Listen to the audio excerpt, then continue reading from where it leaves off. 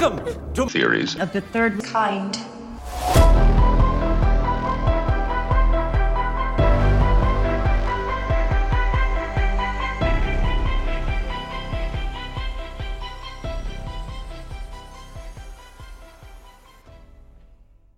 Welcome to Theories of the Third Kind. My name is Aaron, and I am one of your hosts today. There's another host that is joining me, Danielson. Yo, guys. Now, real quick, before we start today's episode, I just want to say that if you would like to support the show, then there's a few ways that you could do that. One of the ways is Patreon. Each week, we release a Patreon-exclusive episode that only Patreon supporters can get access to. To sign up, it's only $5 a month, which is only 16 cents a day. Not only do you get an extra episode per week for that $5, but you also get access to our entire back catalog of past Patreon episodes. In total, we have over 101 extra Patreon episodes, which is a lot of extra hours for you to listen to, okay? Now, to see the full list of Patreon episodes, go to our website, theoriesofthethirdkind.com, and click on the Patreon episodes tab.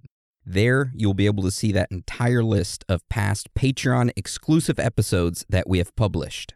Also, today we added another Patreon exclusive episode, which is over the Yuba County 5, which is about 5 guys that end up going to a basketball game and on their way home, end up on a mountain and go missing. So you get access to that episode as well as all of the others for just $5. Now, if you can't afford a Patreon membership, but you want to help us out, then you can leave us a written review on iTunes or on Spotify, and that helps us out a lot. However, don't feel pressured to leave us one. If you don't want to, then that's fine. We just want you guys, girls, aliens, reptilians, Bigfoot, Sasquatches, Chupacabras, ghosts, Illuminati members, underground lizard people, whoever or whatever you are, to enjoy the show. And that is the end of the announcements. So today's episode is over the Charlie Project. So how this episode will go today is we'll talk about what is the Charlie Project, and then we'll go into some notable cases, and then strange facts and findings, and then theories, and then wrap it all up with our own personal thoughts and theories. So with that being said, let's get into today's episode. In 1997, almost 1 million people in the United States went missing.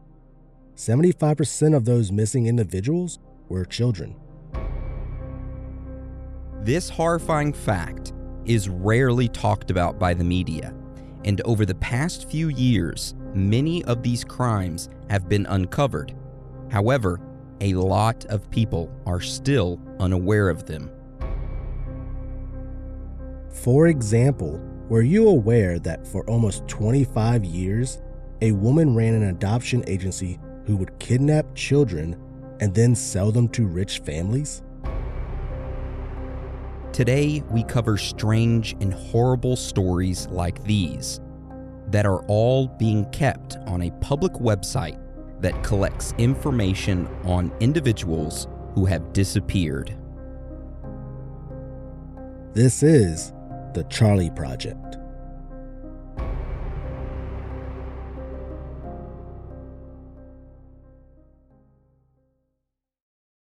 Now, before we dive into some of these stories, we first need to explain what this project is exactly. So Dan, can you tell us a little bit about it? What is the Charlie Project?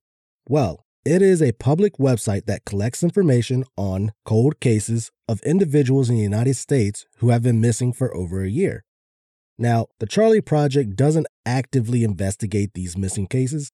It just acts as a website that documents as much information as possible about these cases into a database for the public and law enforcement to help solve them. So that's what the website is. I mean, it's pretty upfront. And before we get into some of the odd missing cases of individuals, I wanted to talk a little bit about statistics real quick, just to kind of give you an overview of all this. And just an FYI, we have mentioned these statistics before in a past episode, which is the Missing 411 episode that we published in June of last year. But like I said, I figured it would be helpful if we mentioned these statistics again. All right, Dan, tell us some statistics about missing people. So get this. In the year 1997, the United States had 980,712 people that were reported missing. That was just in 1997. To break that down even further, that is 2,687 people reported missing every day, or 112 people reported missing every hour. 2 people going missing every minute in the United States. Damn, math. You're good at it. Crazy. And yeah, those are some crazy statistics. Now, since 1997, the numbers of missing people in the United States has gotten a little bit better. But still, last year, for example, in 2021, 521,263 people went missing in the United States. And just a little FYI, if you don't believe us, you can find all of this information at the NCIC, which is the National Crime Information Center website. So you can go there, you can fact check us if you want to. All right. Anyway, so 521,263 people went missing last year in the United States. And to break those numbers down, that is roughly 1,428 people going missing every day, or roughly 60 people missing every hour, which is insane. It's better than what it was in 97, but still. Yeah, it's almost cut in half, but still, that is a lot of people missing every year. I didn't think it'd be that much, but apparently it is. So another thing worth mentioning is that these numbers of missing people each year are also broken down into multiple different categories. One of them being by age, which consists of only 2 age categories: under the age of 18 and above the age of 18. So anyone under the age of 18 is classified as a juvenile when missing, and anyone over the age of 18 is classified as, an adult. And guess what? In 2021, the number of missing people under the age of 18 was much higher than those 18 and over. Oh, yeah. So that number of 521,263 people that went missing in 2021, well, get this, 337,195 of them were children under the age of 17. And of course, 184,068 of them were adults over the age of 18. And to break this down a little bit further, that's 65% of everyone going missing in the United States last year was under the age of 17. So it tells you that children are the primary targets. All right. So needless to say, those numbers are pretty horrifying. And that is what the Charlie Project website was wanting to try and help fix. This website allows people to search through cold cases of missing people in the United States to help and try to solve them.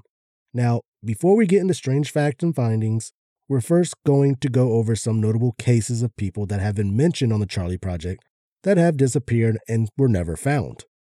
So Aaron, can you start that off for us? Absolutely. All right. So the first disappearance case that we're going to talk about has been described as one of the most baffling mysteries in Oregon history, and it involves a girl named Barbara Martin and her entire family. So Barbara was a 14-year-old girl who lived in Portland, Oregon, and at that time she was a freshman at Grant High School. So on December 7th, 1958, Barbara, her father Kenneth, her mother, and her 2 sisters, Susan, who was 13, and Virginia, who was 11, they all gathered up into the family's Ford station wagon and went to go purchase some Christmas decorations. Something worth mentioning real quick is that Barbara, Susan, and Virginia weren't Kenneth and his wife's only kids. They did have another older one. His name was Donald, and at this time in December of 1958, he was in the Navy and stationed in New York. Now just keep this in the back of your head as we go forward, because we circle back to it. All right, so the family had gone and purchased Christmas decorations together. Then later that afternoon, on their way back home, the family stopped at a restaurant to have dinner, and then they left the restaurant and started their drive back home. However, the family never made it back home. A few days later, the neighbors started noticing, hey, where's the family at? And some extended family started noticing, hey, they're not picking up the phone, they're not at their house. So the police were eventually called, and they ended up going to the family's home. They picked the lock, went in, and they found that everything in their home was left undisturbed. that no one had broken in, and like everything was kind of just the same how they left it. The police then opened up a missing persons case and started an official investigation. However, for months, the entire family remained missing. And just an FYI real quick, this may seem like a simple family gone missing case, but it isn't. It gets very weird. Oh, yeah. So, 2 months later, in February of 1959, an individual discovered tire tracks that were heading off a cliff into Columbia River, near where the family was driving. The police were alerted, however, they didn't really search the river or look into it. Then, in May of that year, a river drilling rig near where the site of the tire tracks were reported a few months prior, well, that drilling rig, their anchor had hooked onto something heavy in the river. The crew tried pulling whatever this object was up to the surface. However, the object that was stuck on their anchor came loose and fell back down into the bottom of the river. And the crew never actually saw what they actually hooked onto. They just knew it was something big and heavy.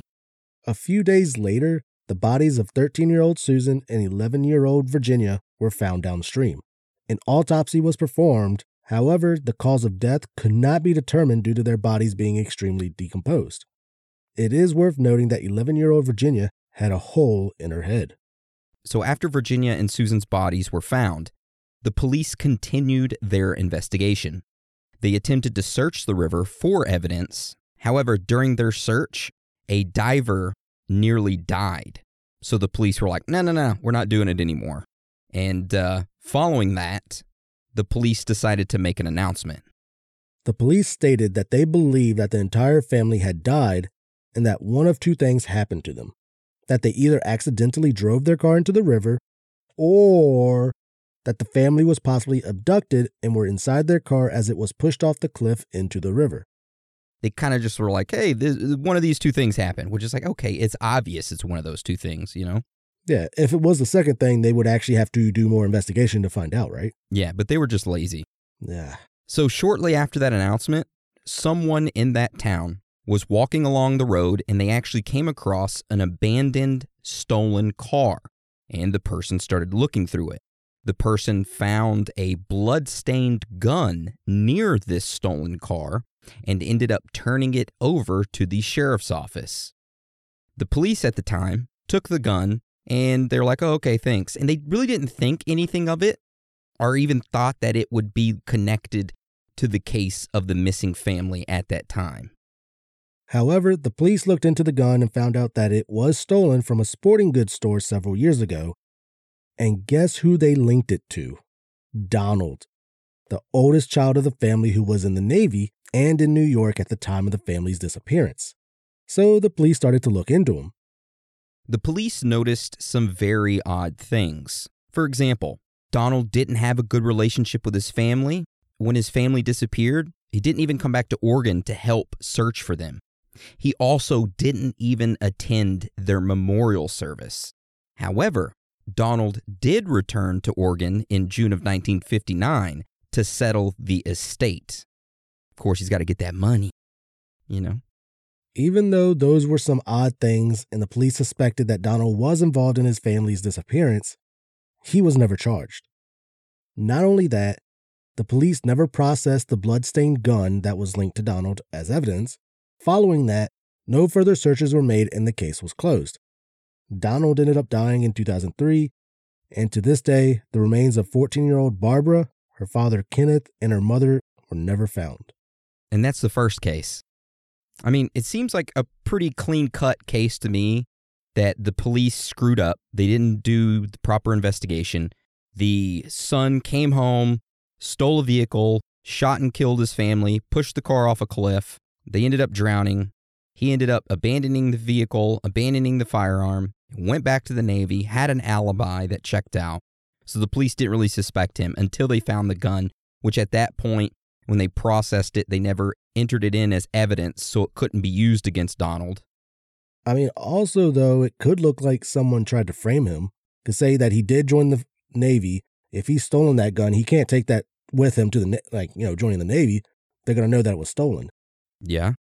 So he left it at the house. Someone used that gun to frame him because they knew he didn't have a good relationship with this family. I like that. Maybe it was Kenneth, the father. It could have been.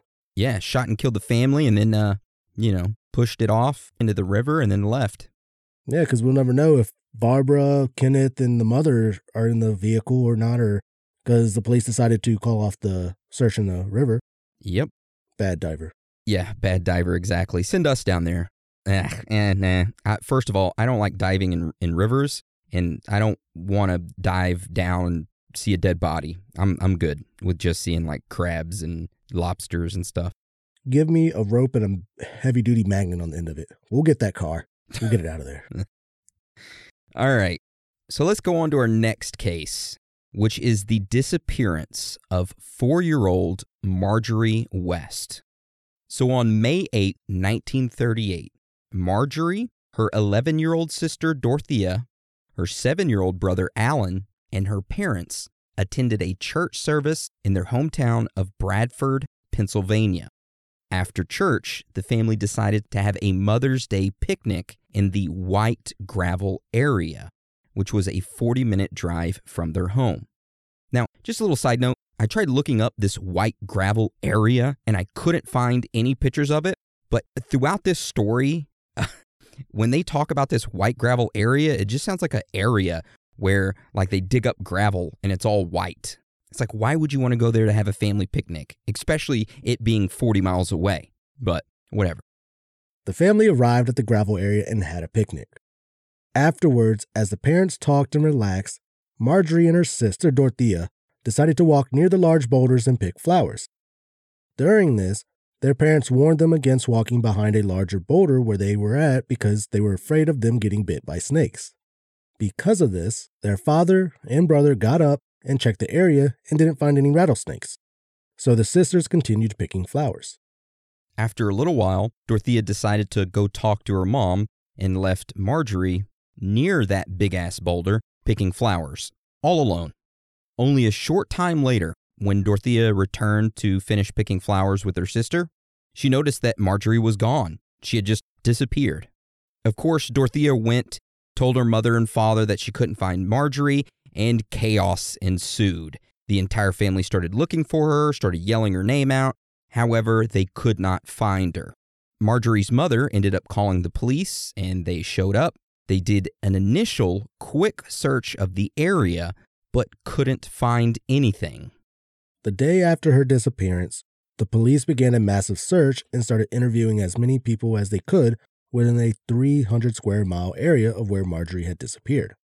Word started to spread about her disappearance, and people initially believed that Marjorie had merely just wandered into the woods and became lost. Now, this belief was because the state police commissioner had told the newspaper that the disappearance of Marjorie probably began with a hide-and-seek game, which was one of her favorites.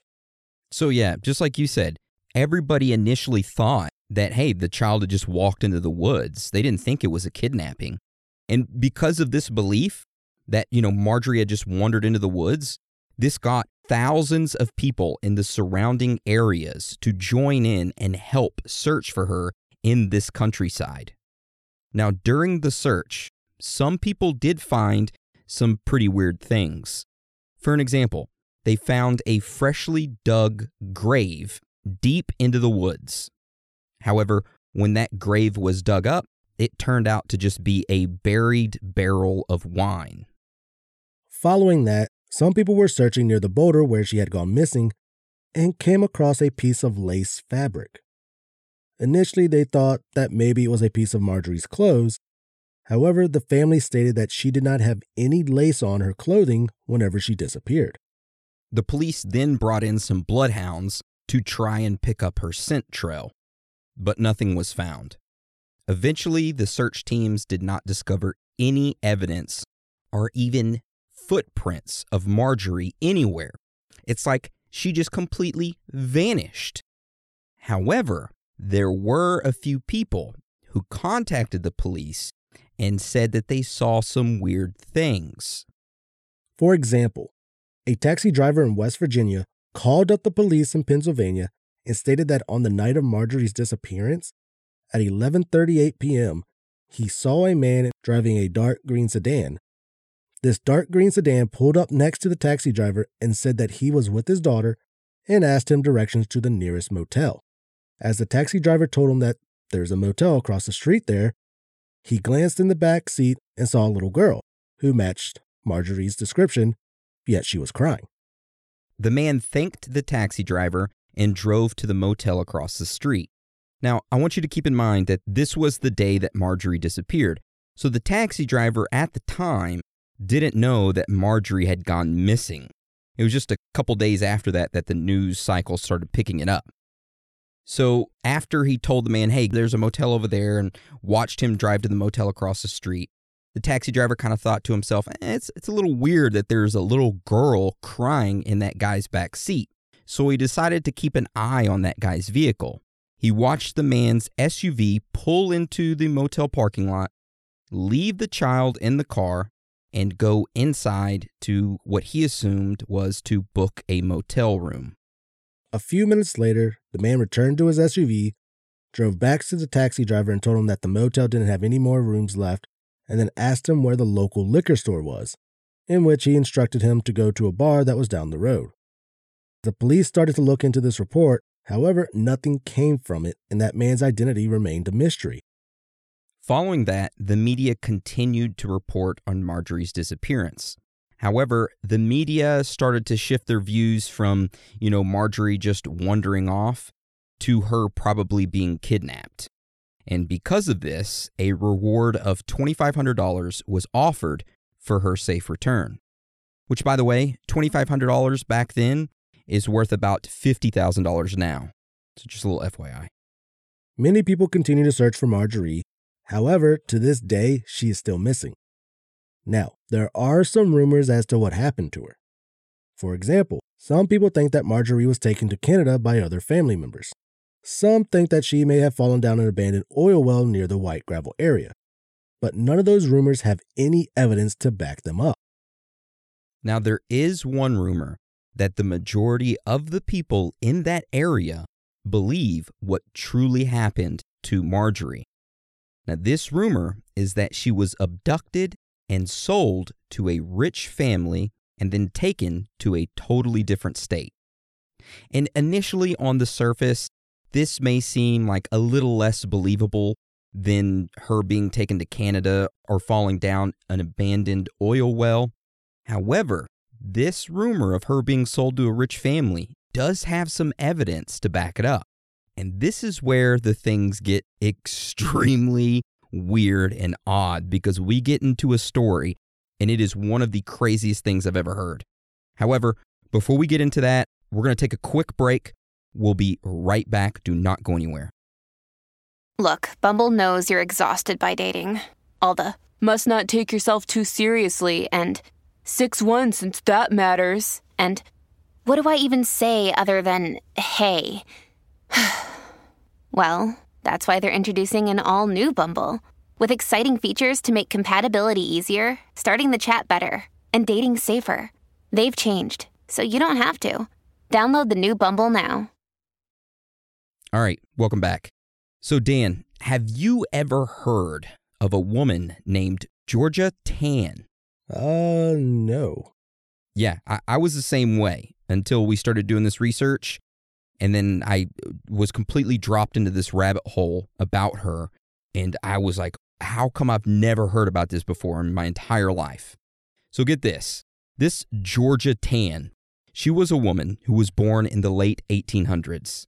And she operated a Tennessee Children's Home Society near Memphis, Tennessee. Now, this Tennessee Children's Home was an adoption agency that helped find families for their children who didn't have any. This children's home near Memphis was the largest in the state and had branches in Jackson, Knoxville, and Chattanooga. So this specific facility, the one in Memphis, was operated by Georgia Tann. Now, on the surface, this facility seemed like it was great. I mean, it was finding families for children who didn't have any. And these families were going through all of the typical routes, paperwork, and laws that the facility had to abide by to make sure that these children were going to good homes. So it wasn't like this facility was just giving these children out to anyone. or selling them, right? Well, on the surface, it seemed like everything was good until the truth came out. So in 1950, the governor of Tennessee started receiving a ton of reports that an adoption agency in Memphis was selling children for profit. An investigation was launched, and it was found out that from 1924 until 1950, Georgia Tann had been running a black market baby adoption scheme in which over 5,000 young children all over the United States were kidnapped and sold to wealthy families. It's crazy, right? Damn. Now, before we get into the meat of this, let's jump back real quick and talk about the law in Tennessee at the time when it came to adoptions, all right? So back then, Tennessee law made it illegal for these adoption agencies to sell children. You couldn't go up there and be like, hey, I want to purchase a child. That was illegal. Instead, these adoption agencies would charge for their services. So this Memphis agency that was run by Georgia, they would charge about $7 to families that were adopting a child in Tennessee. So at this time, Georgia, as she was running this facility, this adoption agency, she was noticing that there was a market for rich, out-of-state families that were wanting children, and these rich families would pay a premium for them. So, Georgia, being an entrepreneur, she decided to start up a black market ring of selling children to rich families. Now, how this would work is that these rich families would reach out to Georgia, and Georgia would then send a few people who worked for her that were in on this scheme to those states where those rich families live, and they would meet up with those families. The people who worked for Georgia would explain to the families, hey, you got to pay this, this, and this. The rich families would then write a $700 check per child and make it out to Georgia. Now, this check was then deposited and kept in a secret bank account under a false corporation name. Now, as disturbing as this is, it only gets worse. So initially you would think that these were like orphans or children that were neglected. However, that is not true. Georgia would use a variety of methods to get these children. For an example, she would talk to poor single mothers and get them to turn over their children to her facility in Memphis. However, if the single mothers were like, no, I'm okay, I'm doing my best taking care of my children, Georgia would then say that the state would be called on her and her children. They would come in and take the children away from her, and her children would then be placed in horrible facilities, which they would not be taken care of. So, in a sense, she's saying, hey, I can take your children now for you and place them in my good facility, or I can call the state and have CPS come in and take your children from you, and they'll place them in a horrible facility. She was manipulating these single poor mothers into signing over their kids. And that's how she got some of these kids, which then she would turn around and sell them to rich families. Another way that Georgia got children is that inmates at Tennessee mental institutions and other prisoners of the state who were pregnant, whenever they would have their baby, it would be taken from them and given over to her facility. Which then she would turn around and sell to rich families. Oh my God. And a judge was in on this, which we find out later on. Spoiler alert. A judge was in on all this, which... This is insane. Yeah, it's nuts. Now, you would think that initially that would be plenty of children for her. However, apparently, the demand from rich families wanting children was extremely high. And to meet this demand, Georgia would often kidnap children. That's including, her going to these single poor mothers and intimidating them and getting them to sign over their kids and the inmates and prisoners. She would also kidnap kids. I want to beat the hell out of Georgia right now. Oh, yeah. So in some cases, single parents would drop their children off at nursery schools, just like how they would every day. They would go drop them off at nursery school that they were paying for, go to work, and then they'd drive back to the nursery school, pick their children back up after work, and then go home. However, on various occasions, whenever these certain parents would return that afternoon after work to pick up their children, the nursery school would tell them, the parents, that welfare agents of the state had came and taken their children, when in reality, it was Georgia who had came and taken the children and sold them off. So she pretended to be a welfare agent. Yep. Oh, man. So another example would be children taken from temporary orphanages.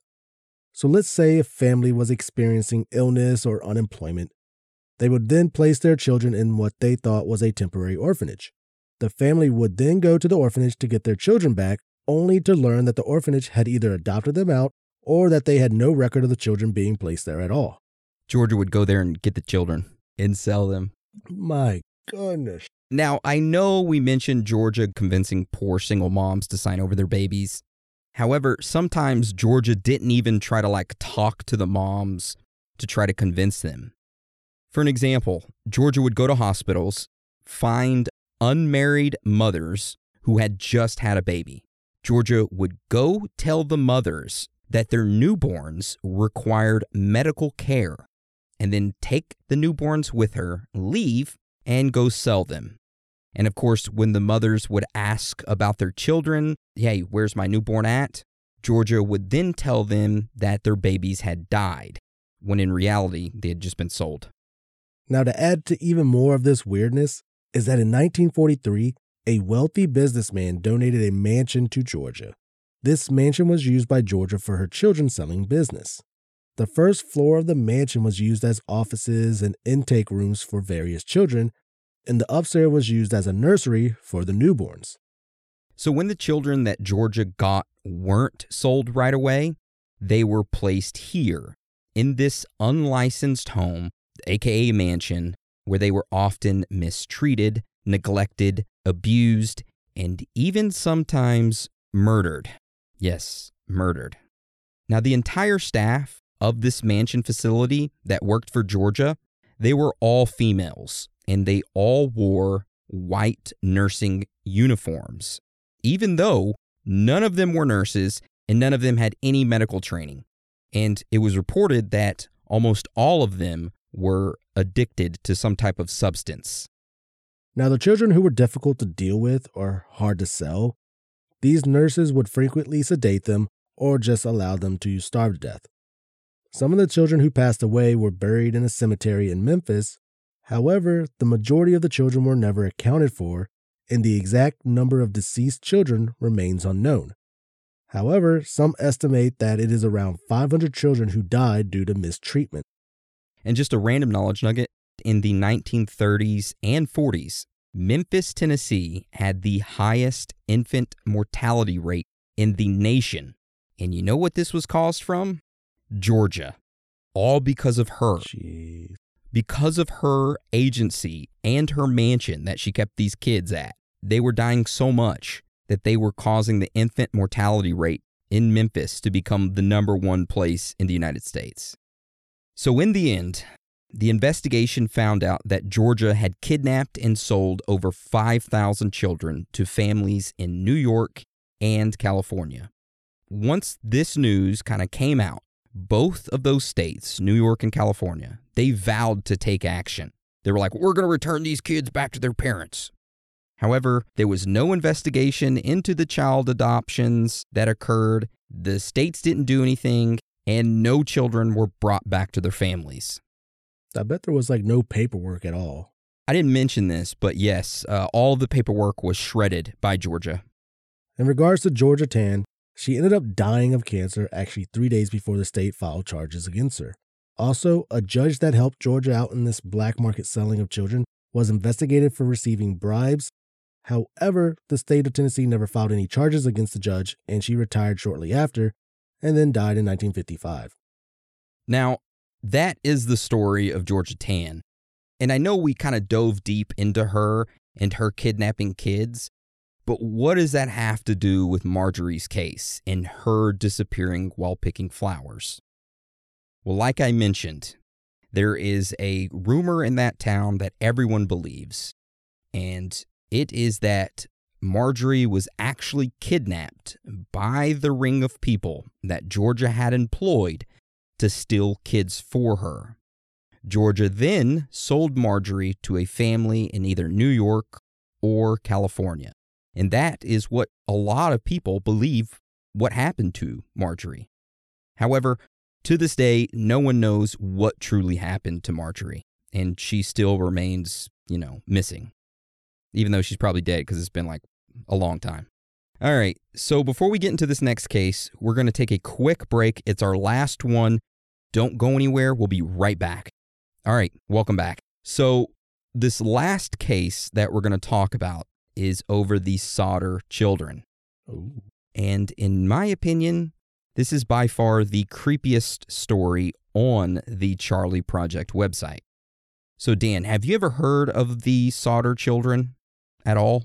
I have not. I mean, I've heard some sprinklings of people saying, hey, you need to look into the Sodder children or look into this case, but I never really looked into it until, we started our research. And it's weird. So start us off on it, Dan. So on December 24th, 1945, in Fayetteville, West Virginia, 5-year-old Betty Sodder and her 9 brothers and sisters, yes, 9 other siblings, all the kids were excited that they had just gotten new toys. 5-year-old Betty and 4 of her siblings, Maurice, Martha, Louis, and Jenny, went up to their parents and asked if they could stay up and play with their Christmas toys after the rest of the family went to bed. The 5 children were like, could we please stay up? You got any games on your phone? You got any games? Can I play on your tablet, Mama? No, you. Go to bed, man. It's my tablet, little bastard. Speaking of tablets, I was trying to use mine yesterday. Last person to use it was my nephew. I had uninstalled 138 games. Oh my God. And there were still 6 pages of games left that I still have to uninstall. I couldn't update Amazon Kindle on my tablet because there were so many games. Damn, dude, you need to put like a passcode on that so he can't install any games on it. That's nuts. Last time I had to put a code on it so he couldn't spend any money because he spent over 100. Ooh, good. It's okay. That was my fault. I'll be whooping some ass. No, it was my fault. I should have put a passcode on it. Didn't even think about it. All right. So the 5 children promised that they would do their chores before they went to sleep. So their parents were like, okay, you can stay up and play with your Christmas toys.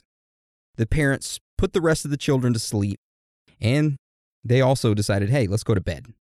So shortly after midnight, the children's mother, Jenny, she was awoken by the phone ringing. When Jenny answered the phone, there was a female caller on the other end who asked to speak to someone that Jenny did not know. Jenny was like, I have no idea who the hell that is. Why are you calling me? It's midnight. The female caller laughed and then hung up. Jenny brushed it off and thought this was just a prank call. Before she went back to sleep, though, she noticed that her home's lights were on. She got up to turn them off, and that is when she noticed that the shades were up and that the doors were unlocked. Jenny closed the shades, locked the doors, turned off the lights, and went back to sleep. Only an hour and a half later, at 1:30 a.m., Jenny was awoken again. Except this time, it was by a noise that was coming from her roof. Jenny got up to check the noise out and then quickly realized that, oh shit, our house is on fire. So she yelled for her husband and children, hey, house is on fire, get the hell out of here!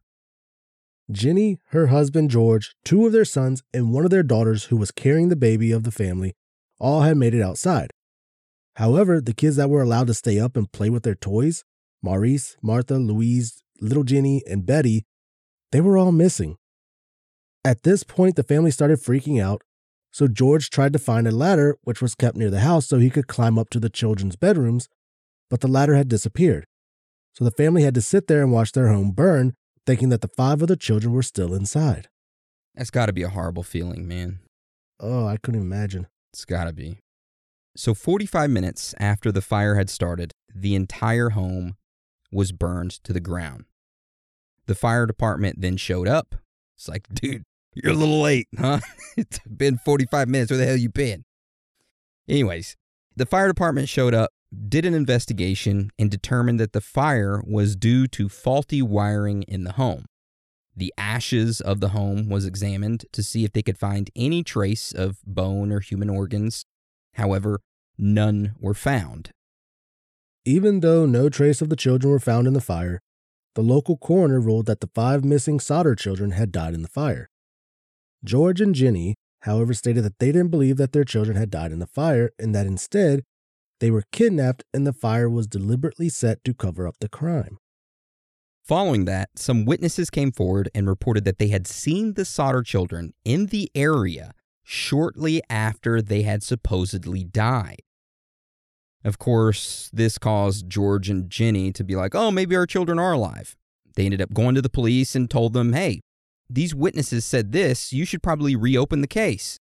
However, the police were like, no, and they refused to look into the witness accounts because they believed that no crime had been committed.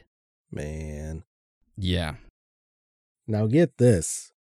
23 years later, in 1968, George and Jenny received a photograph in the mail of a young man in his mid-20s. On the back of the photograph were these words, Louis Sodder, I love brother Frankie. Then it says ILIL boys, so Illa boys, and then A90132. So of course the Sodders believed that this was a photo of their son Louis as an adult. However, they were unable to verify it. They were never able to figure out who sent the photograph and if the man in the photo was actually their son or not. So for the rest of their lives, Jenny and George searched for their missing children. They got multiple billboards and advertised rewards on them for their children's safe returns. Then, in 1969, George passed away, and then in 1989, Jenny passed away. Both of them died not knowing the truth as to what truly happened to their children. Man, it's heartbreaking. That really is. Man. And then someone was pretty much taunting them. Yeah, I think with that, the children got abducted and then, yes, somebody was taunting the family. I just don't get why Jenny wouldn't go look to see if, the children are in bed after she saw the lights on and the doors were unlocked. Yeah, I don't know. Yeah. Anyways, all right, so those are some cases that came from the Charley Project website. And now we're going to transition into strange facts and findings. So Dan, can you start us off with those? Of course. All right, so our first strange fact and finding is about some more statistics about missing people. Now, earlier in the episode, we discussed the hundreds of thousands of children that are reported missing in the United States every year. However, those statistics on missing children in the United States do not hold a candle to the amount of kids that go missing in the entire world. So get this. It is estimated that 8 million children go missing each year worldwide. And even though those numbers are pretty crazy high, it still isn't all of them. Because even in countries like Africa, Asia, and Latin America, they don't even keep count of missing children. In fact, in many of those places, there are no specific laws for these missing children. These countries don't have any established protocols or central missing child registries, which makes it more difficult for families to find their missing kids. And because of this, in 1998, the International Center for Missing and Exploited Children created the Global Missing Children's Network to help families in these countries that don't keep a database. Now, this Global Missing Children's Network is a multilingual database that features photographs and information about missing children from around the world, which is a good thing. Now, some other statistics that we haven't mentioned is that the United States does not track the number of Americans that go missing in a foreign country. So let's say you go visit, Italy or some other country and you go missing. The United States don't give a shit. They don't even keep a tally of it, However, they do keep track of how many people that have disappeared on cruise ships. So get this, which is totally odd, but from 2002 to 2007, 30 people have disappeared on cruise ships. 30 people. I mean, where the hell did they go? Did they just get thrown off the ship? That's the only logical thing that happened to them. Maybe getting drunk, going on to the balcony and leaning over too far and bloop. Yeah. But you figured that boats like that would have cameras in those, high-risk areas or, even along all the edges to see like, hey, okay, yeah, we have proof that this person, fell off. Or maybe these are the cruises that actually stop to where people can get off the ship to go on to like islands and stuff. Okay. And that's when they get kidnapped because they don't go around tallying to make sure everyone got back on the ship. Yeah. Highly doubt that. Too many people. Yeah. Okay. All right. So Dan, hit us with this next strange fact and finding. Now, our next strange fact and finding is about the origins of the name the Charlie Project. So Charlie was the nickname of Charles Brewster Ross, who was abducted from his home in Germantown, Pennsylvania on July 1st, 1874, when he was just 4 years old. His family spent the rest of their lives looking for him in a search that extended over the world and gained international attention. This, of course, wasn't the first kidnapping in the United States. However, it was one of the first highly publicized kidnappings. Sadly, the search was unsuccessful. Charlie would remain lost forever. And there is no evidence at all as to what happened to him, and his story has nearly been forgotten.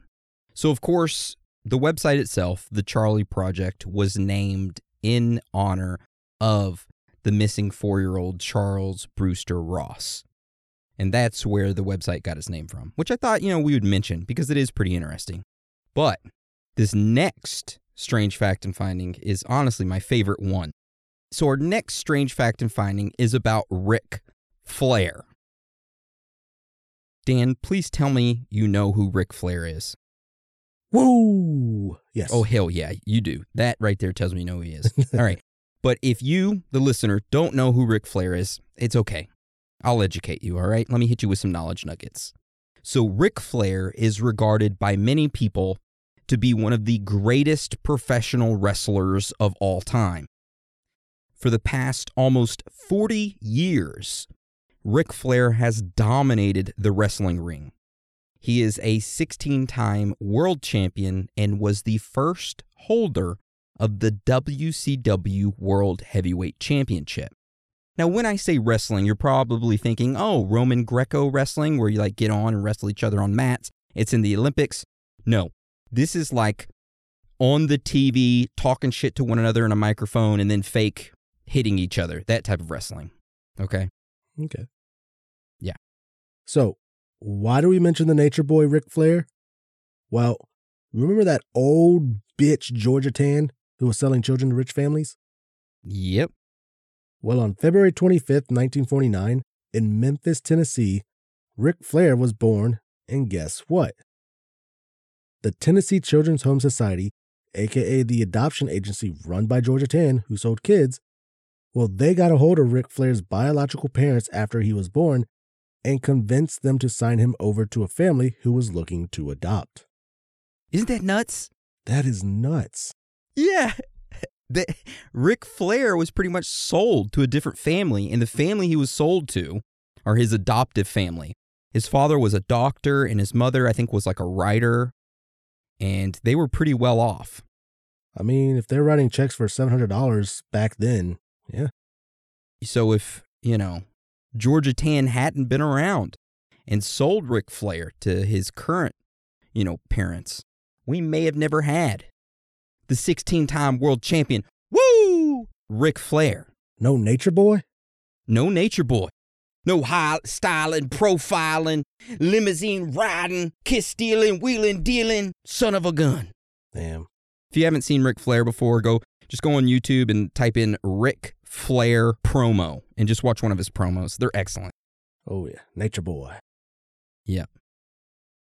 All right, so now we're going to transition over to theories. And we're going to discuss and hypothesize as to the reason why so many people every year go missing. And we have a few theories on that. So Dan, tell us this first theory. Okay. So the first theory is that the reason so many people go missing is that they are being kidnapped and sold. So we know that Georgia Tann was running a black market for selling babies and children in the 1940s. And we know that stuff like this hasn't stopped. Human trafficking in general is super common and a lucrative business for people to earn a lot of money.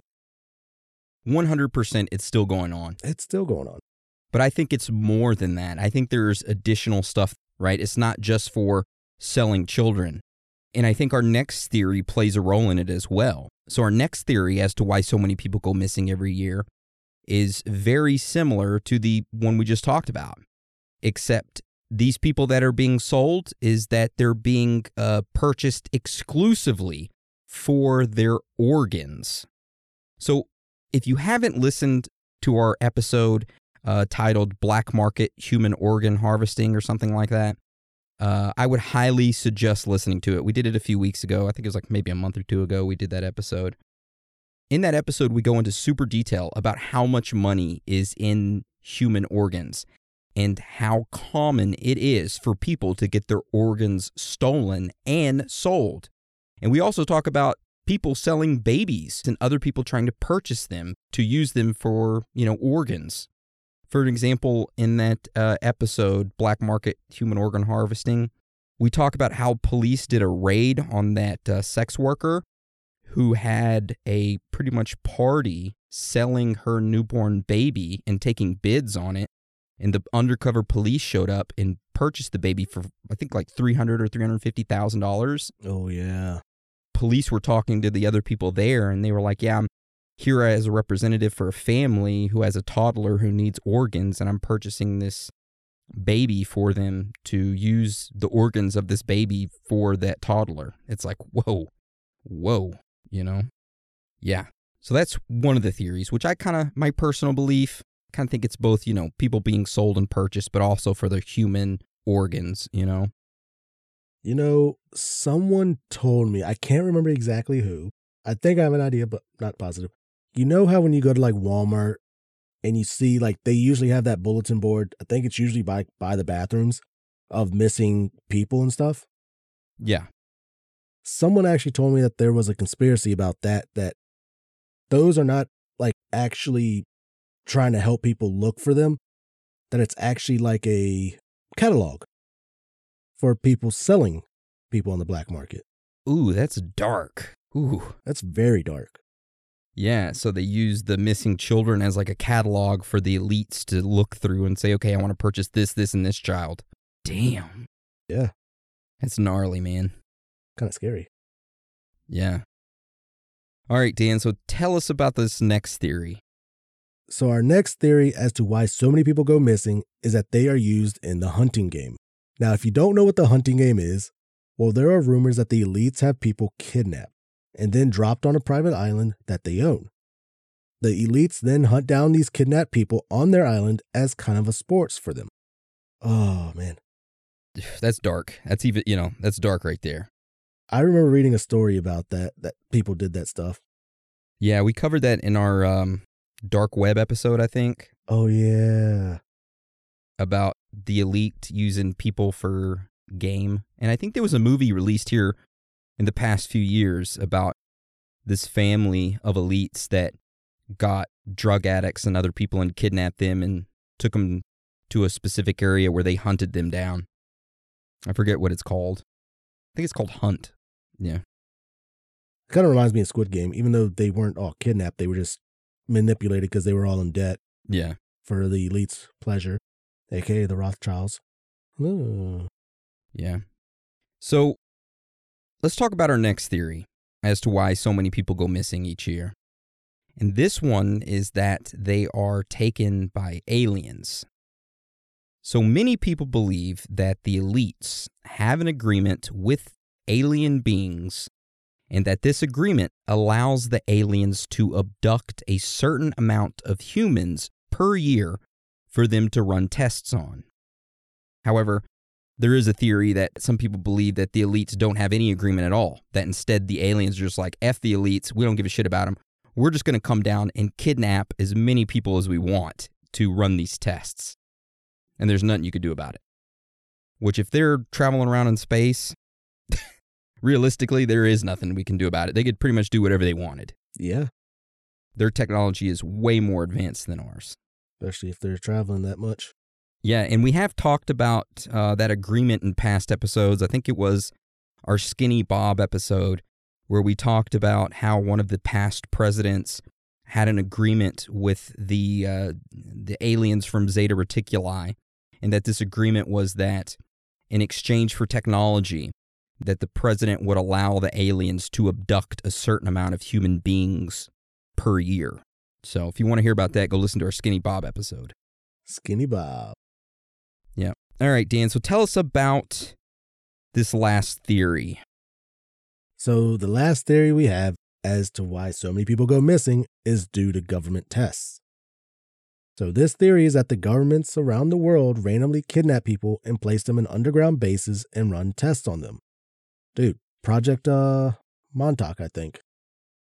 Project Montauk, where they were taking the homeless people and running tests on them? Exactly. I think they did it to kids as well. Yep. It's scary, man. As we were researching this, I did read something that said that Bigfoot is kidnapping all these kids and people, which is kind of hard to believe because, I mean, that would require a lot of Bigfoots. It would. I guess we go into personal thoughts and theories now, and I have to ask you, Dan, what is your personal belief as to why all of these children and individuals around the world are going missing every year? Do you think they're just running away from their home? Or do you think the main cause of it is because they're being kidnapped and sold or, are being trafficked or being taken by aliens? I know for a fact in foreign countries, like in, I'm going to say mostly in Asia and stuff, a lot of kids are being kidnapped and being sold on the black market, human trafficking. They're being sold as sex slaves.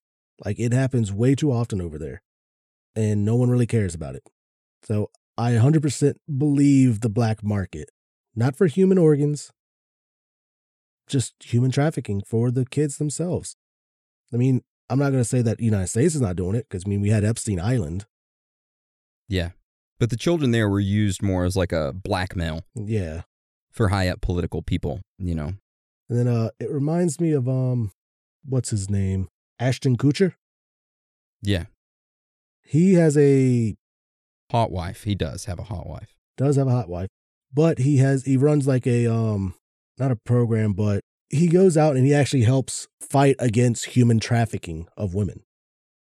And I haven't heard much lately about him and all that because, he stopped making movies and stuff and he focused mostly on this. Yeah. So, and I think it was 2012, he created a company called Thorn, and it was Ashton Kutcher and actually Demi Moore.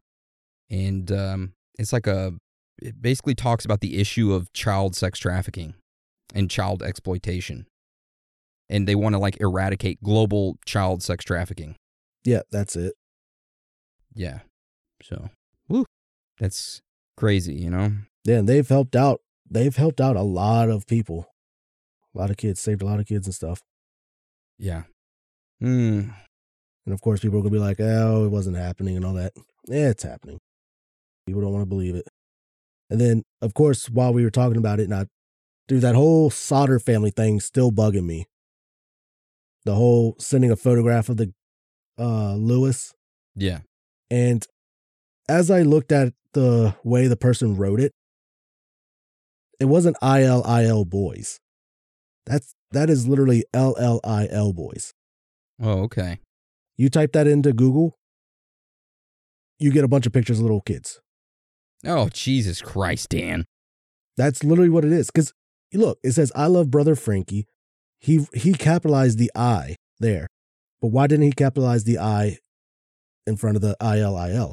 So that's 3 lowercase L's in that. I don't know.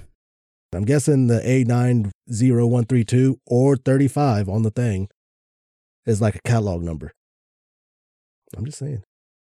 That right there makes me more believe that the kids were kidnapped and then trafficked. That's something we're going to have to dig into more. Yep. Yeah, but I'm right there with you. I think, children are being taken and sold on black markets either for, the global sex trade or either for their organs. And the same is with adults. Yeah. They're being used for sex trade, slavery even, and, their organs. I mean, look at China. We talked about them in our black market organ harvesting episode. They're taking their prisoners and killing them off and using their organs to give to other people. It's nuts, man. So what if people were being kidnapped in the United States? Mostly I'm thinking adults on this one, but they could use kids. And they're being transported out of the country.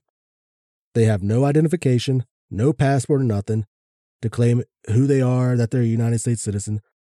And they're being forced to work in, like, say, factories and stuff like that in foreign countries. Ooh.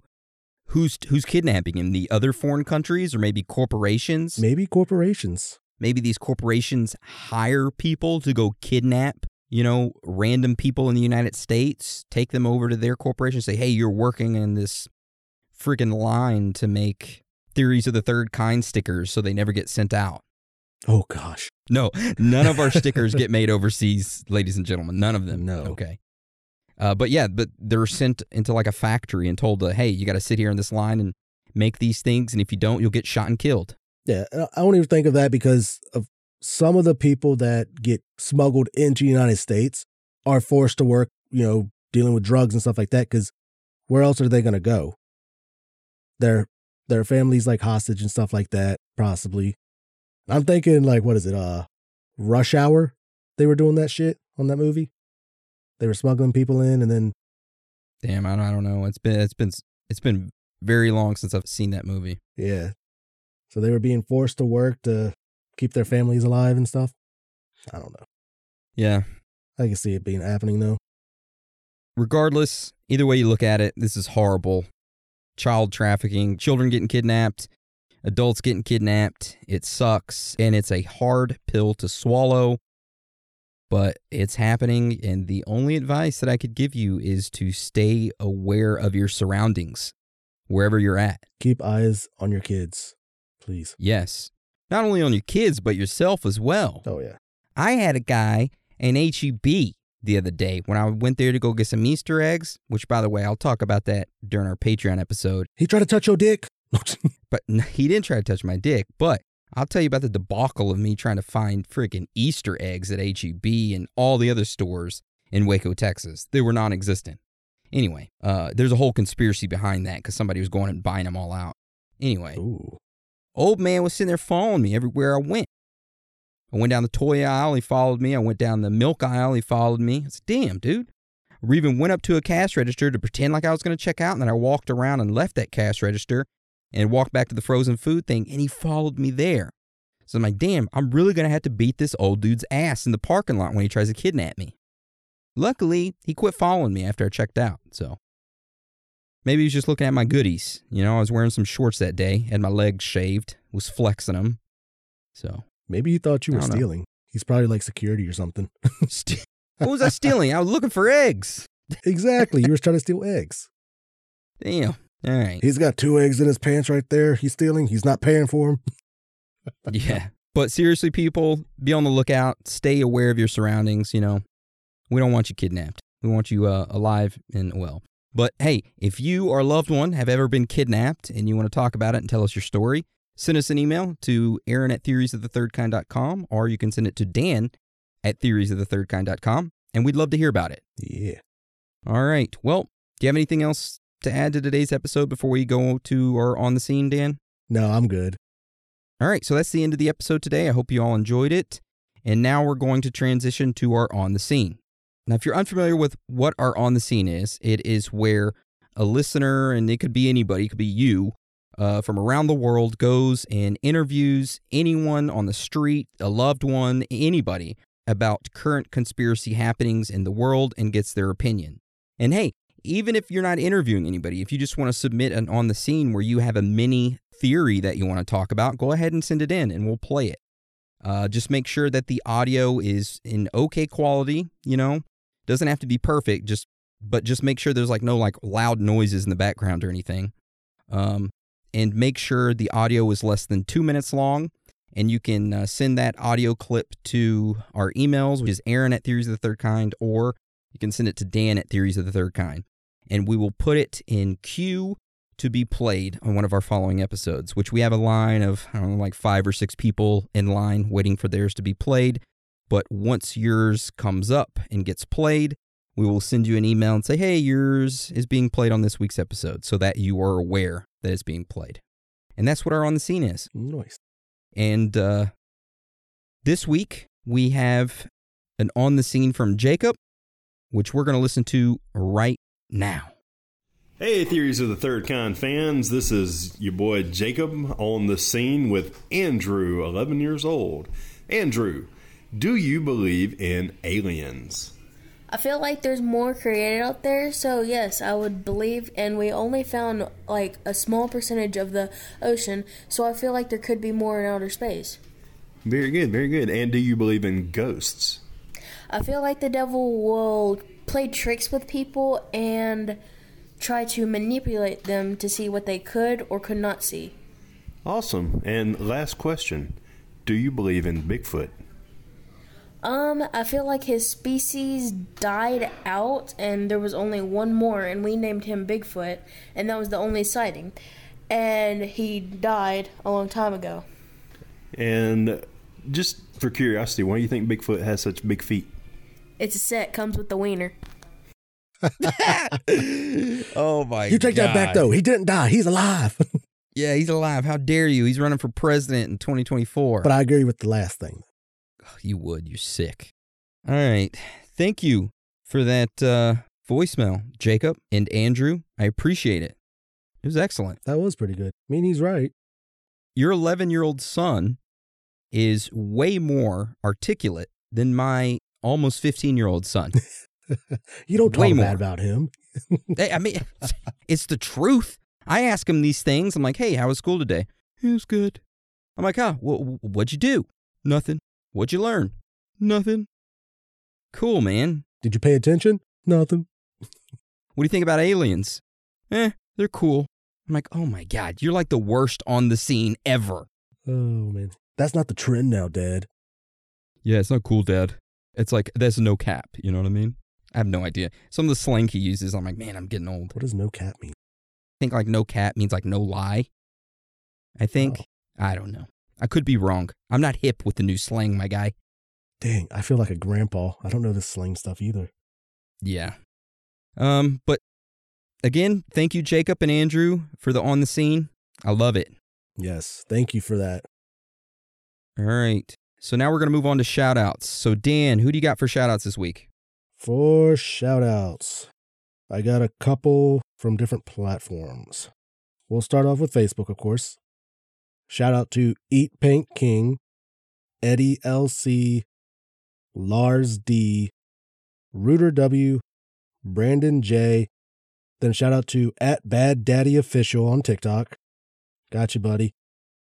I like your TikToks. No, seriously, your TikTok's pretty good. They were pretty funny. If any of you have TikTok, go check him out. What is his name again? @BadDaddyOfficial. Bad Daddy Official. Yeah, I like his persona. I like his gimmick. You know, he'd make a good professional wrestler. Dude, that mustache is legendary. Can I have a ride, please? Thank you. All right. The next, I'll go over email. Susanna B, Tucker S, Timon Lee, and Donnie Fleming. And then Discord, shout out to Swayze. He just had his gallbladder removed, so he's in recovery right now.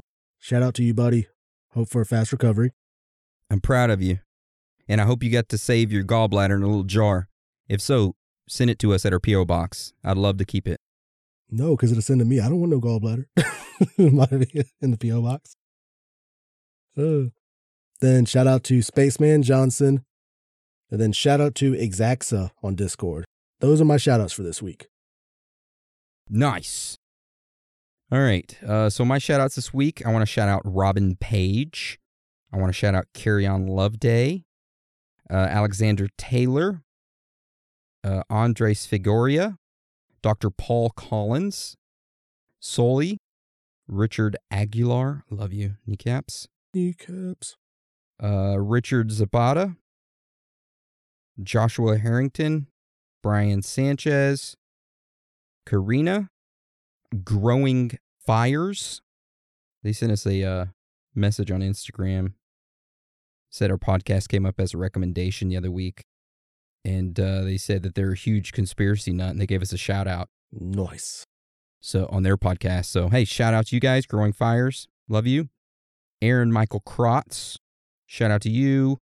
Robin Page, Garrett Jones, Brian Nolan, Nicholas Ransom, Ali Samano, Matt Lawrence, Nick Centron, Billy Willie Wheat, Brooke, Rachel Root, Justin Bargun, Matthew McDay, Michael Rodriguez, Eddie, shout out to him. He said, hey, I heard the That's What She Said on the latest Patreon episode.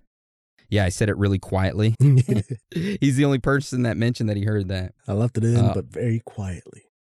Yeah. Daniel Rodriguez, Audra Hayden, Ashley Shelton, Zach Brownie, Katrina, Junior Tool and Forge, Gus Leal, Stephanie, Elena, Kevin Lee, Mariah Lazarus. She did a little artwork for us. Looks great. I love it. I don't know if you've seen it, but she tagged you on Instagram, Dan. Oh, I'll have to take a look. Her husband, boyfriend, whatever he is. Oh, her boyfriend, Brandon, is our bodyguard. She's a graphic designer or whatever. She sent us some artwork. It's great. Shout out to Ashley and Govder and Dominique. Okay, let me go over to my personal ones. Shout out to Alejandro Alvarez. Said, didn't know about Waco until I heard that podcast. Could not imagine what it was like. You're an inspiration. No, Alejandro, you're an inspiration. Shout out to Preston Virmon, Jacob, Stephanie Stewart, Terry Ann, Carrie Sandolph, Luke Walton, Marissa sent me a message and said, hey, Aaron, could you look into some stuff, which I can't say the name of what she told me to look into. Otherwise, our episode would be tagged by Spotify. So you know automatically what I'm talking about. Don't say it out loud, Dan. I mentioned this in the previous episode, and my theory was true. Even just mentioning its name, your episode gets tagged. Oh, yeah. Yeah, Marissa said to look into that. But, yeah, we'll check it out. She also said, could you please give a shout out to my son, Aiden, and my daughter, Kaya? They are huge fans, and we enjoy listening to you guys. We're very much proud of you guys. Well, hey, I'm proud of you. Marissa, Aiden, and Kaya. I love you, and I hope you're doing good. Now, I know I got a lot more shout-outs on emails and stuff like that, but I'll save them for next week. We had a ton of emails and messages after we did our merchandise launch this past week, and I figured, hey, you know, we pretty much got way more than I thought would be enough merchandise. And the shit still sold out, like, extremely fast. Well, majority of it. Yeah, it did. We're going to be restocking it, though. Drops are going to be more frequent. So if you're like, oh, man, I didn't get a shirt, or I didn't get this, I didn't get that, it's going to come back. We should have an announcement on the theoriesofthethirdkindshop.com, a banner on the top of it that tells you the day of the next drop. We also got a few more things that are going to be exclusive for Patreon members that, hey, they're going to get the first dibs on it when it comes to that stuff. We aren't going to announce what it is yet, but it'll be coming in the next week or two. And it's very exclusive items, like extremely low count. We got them all custom made. Patreon members get first dibs on them. The rest then go to the public. I think that's only fair. Yeah. You know, so yeah. But we love them. And each one is custom made by us, by hand. So yeah, it's made with love. But we'll talk more about that later. Yeah. We still have some shirts and stuff on the site, you know, a couple of the classic logo ones. Yeah, let me go take a look. Theories of the Third Kind Shop.com. Or you can just go to our site, theoriesofthethirdkind.com, and click on shop. So we have the classic logo tank tee in 3 different colors still available. The classic cover art tee, which is our classic cover art. And then we have tie-dye logo tee. And then we have the New World Order tee, which is TOT3K, that looks like the NWO, if you're into wrestling. Ooh. We have the Vitruvian Bigfoot and the Last Supper tees, which are awesome. The 3-head tees, I love you and I'm proud of you. Then we have the new cover art and the classic logo hat and classic coffee mug. All that stuff, as of right now, is still in stock. So. Nice. All right. Well, do you have anything else you want to add to today's episode before we roll this one out? Nope, I'm good. All right. Well, I want to thank you for joining us today. And again, thank you for your support. You are amazing, every single one of you. And I'm proud of you, and I love you, and I just want you to know that. So with that being said, Dan, do you want to roll us out? Sure will. It's okay to be out of this world with your thoughts. Because you are not alone.